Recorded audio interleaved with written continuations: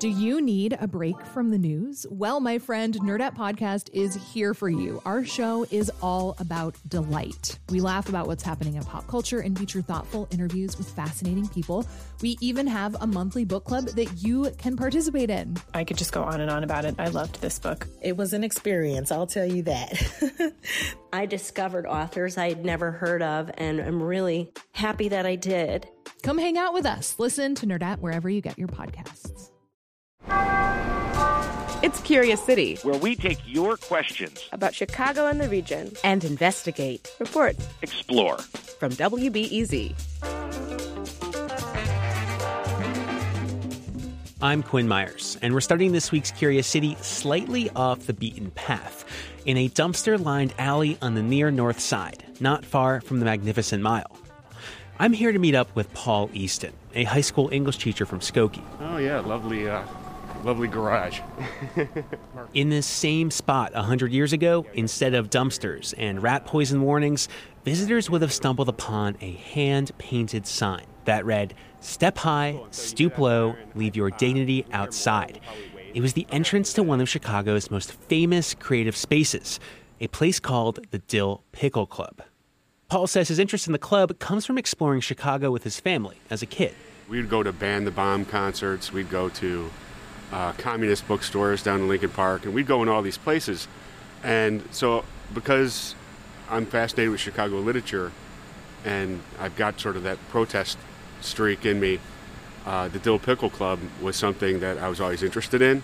But while he has heard a little bit about the Dill Pickle Club, Paul wants to know, what exactly was this place, and what happened to it? The club is shrouded in myth and legendary tales of artistic genius, sexual liberation, and literary hedonism. But indisputably, the Dill Pickle was a creative laboratory for some of Chicago's most influential writers and artists, and also tells a larger story about the tensions that have always sprung up between radical movements and mainstream parts of society. The Dill Pickle Club story starts in the 1910s in a place called Tower Town. Tower Town was a former high-end district located near the famous Chicago Water Tower, for which it's named. It had fallen out of favor with the rich, but became increasingly attractive to many of the city's artists, writers, and bohemians. And the reason why people were attracted there is the same reason why kind of creatively minded people settle in certain parts of the city today, which is like the rents were cheap. That's Paul DeRica, Director of Programs for Illinois Humanities. What you see, happening in addition to all of these sort of creative people moving into the area are the sort of creation of almost what we would call sort of like DIY spaces today. So kind of like scrappy little efforts that provided a place where people could come together and create and commune. The one that became best known and is best remembered today is the Dill Pickle Club. When the Dill Pickle sprung up, Tower Town was already a hotbed of political activity. Anarchists, socialists, and labor agitators mixed with hobos and other transients. This was happening as the city experienced rapid industrialization and growth. But it's also a place that's increasingly like drawing artists, writers, people interested in the theater to it. And much like the city itself, they're really kind of interested in innovation. Around this time, a labor organizer named Jack Jones started holding events at a bookstore near Washington Square Park, also known as Bughouse Square. But Jones saw the need for a permanent space for artists and radicals to exchange ideas. By 1917, Jones acquired a nearby barn in Tooker Alley, between Dearborn and State Streets. That space would become home to the Dill Pickle Club. DeRica says you'd enter the alley guided by a glowing green light, and that's where you'd see that sign on the orange door. Step high, stoop low, leave your dignity outside. And then you kind of descend into kind of a long, also narrow room, kind of brightly painted and decorated with a weird sort of assemblage of chairs and benches and tables. You might be able to order a cheap sandwich, you might be able to get a cup of lemonade, but what you're really there for is the atmosphere, for the conversation. Supposing we consider women equal partners in a marriage. That's an extraordinary The Dill Pickle started hosting lectures, debates, political forums, plays, dances, and everything in between. The air would have been thick with cigarette smoke, and you might stumble inside to find an Adam and Eve-themed costume party, or a lecture on painless childbirth, including a not-to-be-missed moving picture of a cesarean operation.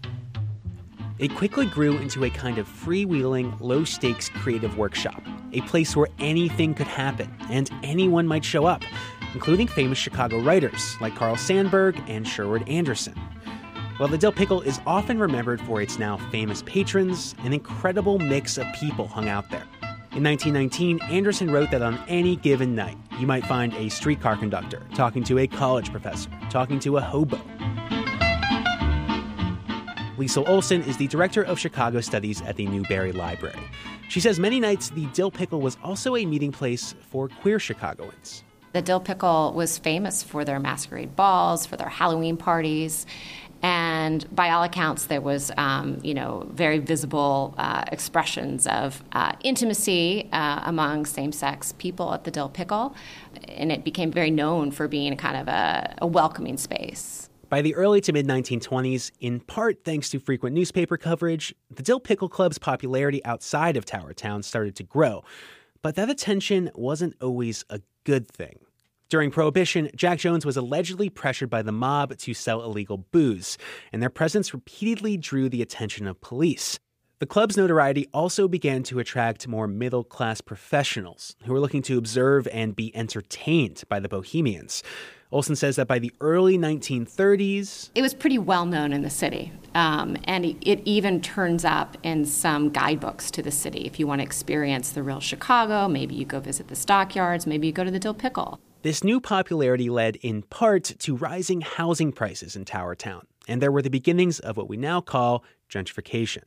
Author Daniel K. Hertz writes about this process in his book, The Battle of Lincoln Park. There's totally this sense that, that feels very modern of, these people with more money but who are less interesting have come in and sort of ruined our neighborhood and taken it over. Hertz says by the late 20s, the bohemians in Tower Town were getting priced out.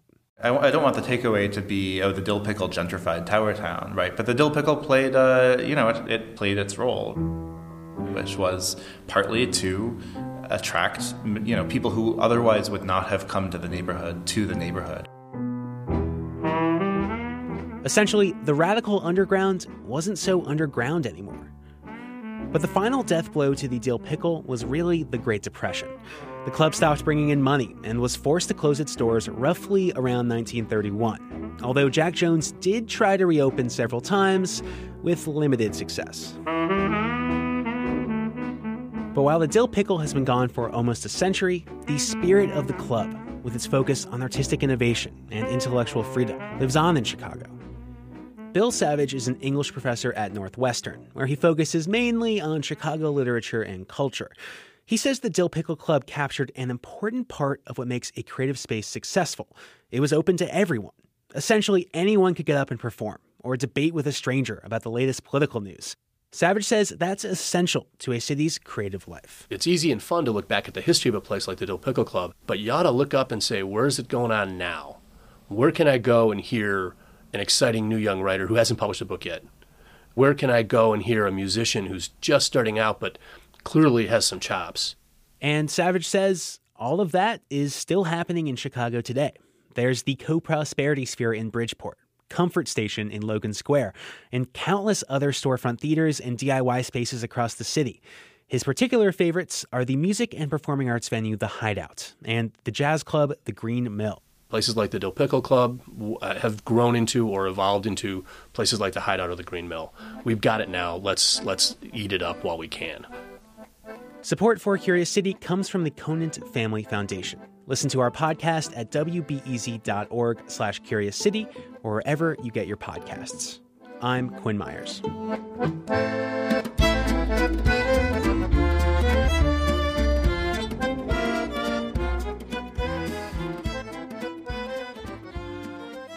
Next time on Curious City, when people move to Chicago, they expect cold winters, signature pizza, and impressive architecture. But sometimes little things surprise you. Well, I was really surprised by the forest preserve system, and woods are really cool. The number of cars that had Christmas wreaths. And something I really did not expect was just how fast people walk here. And it's wonderful. A listener-inspired love letter to Chicago. That's next time on WBEZ's Curious City.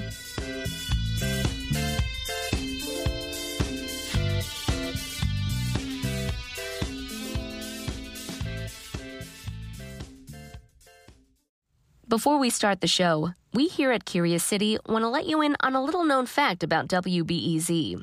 89% of all our funding comes from community support, including contributions from curious listeners like you. If this program has changed how you see Chicago, please consider supporting this program at wbez.org/curious. Thank you.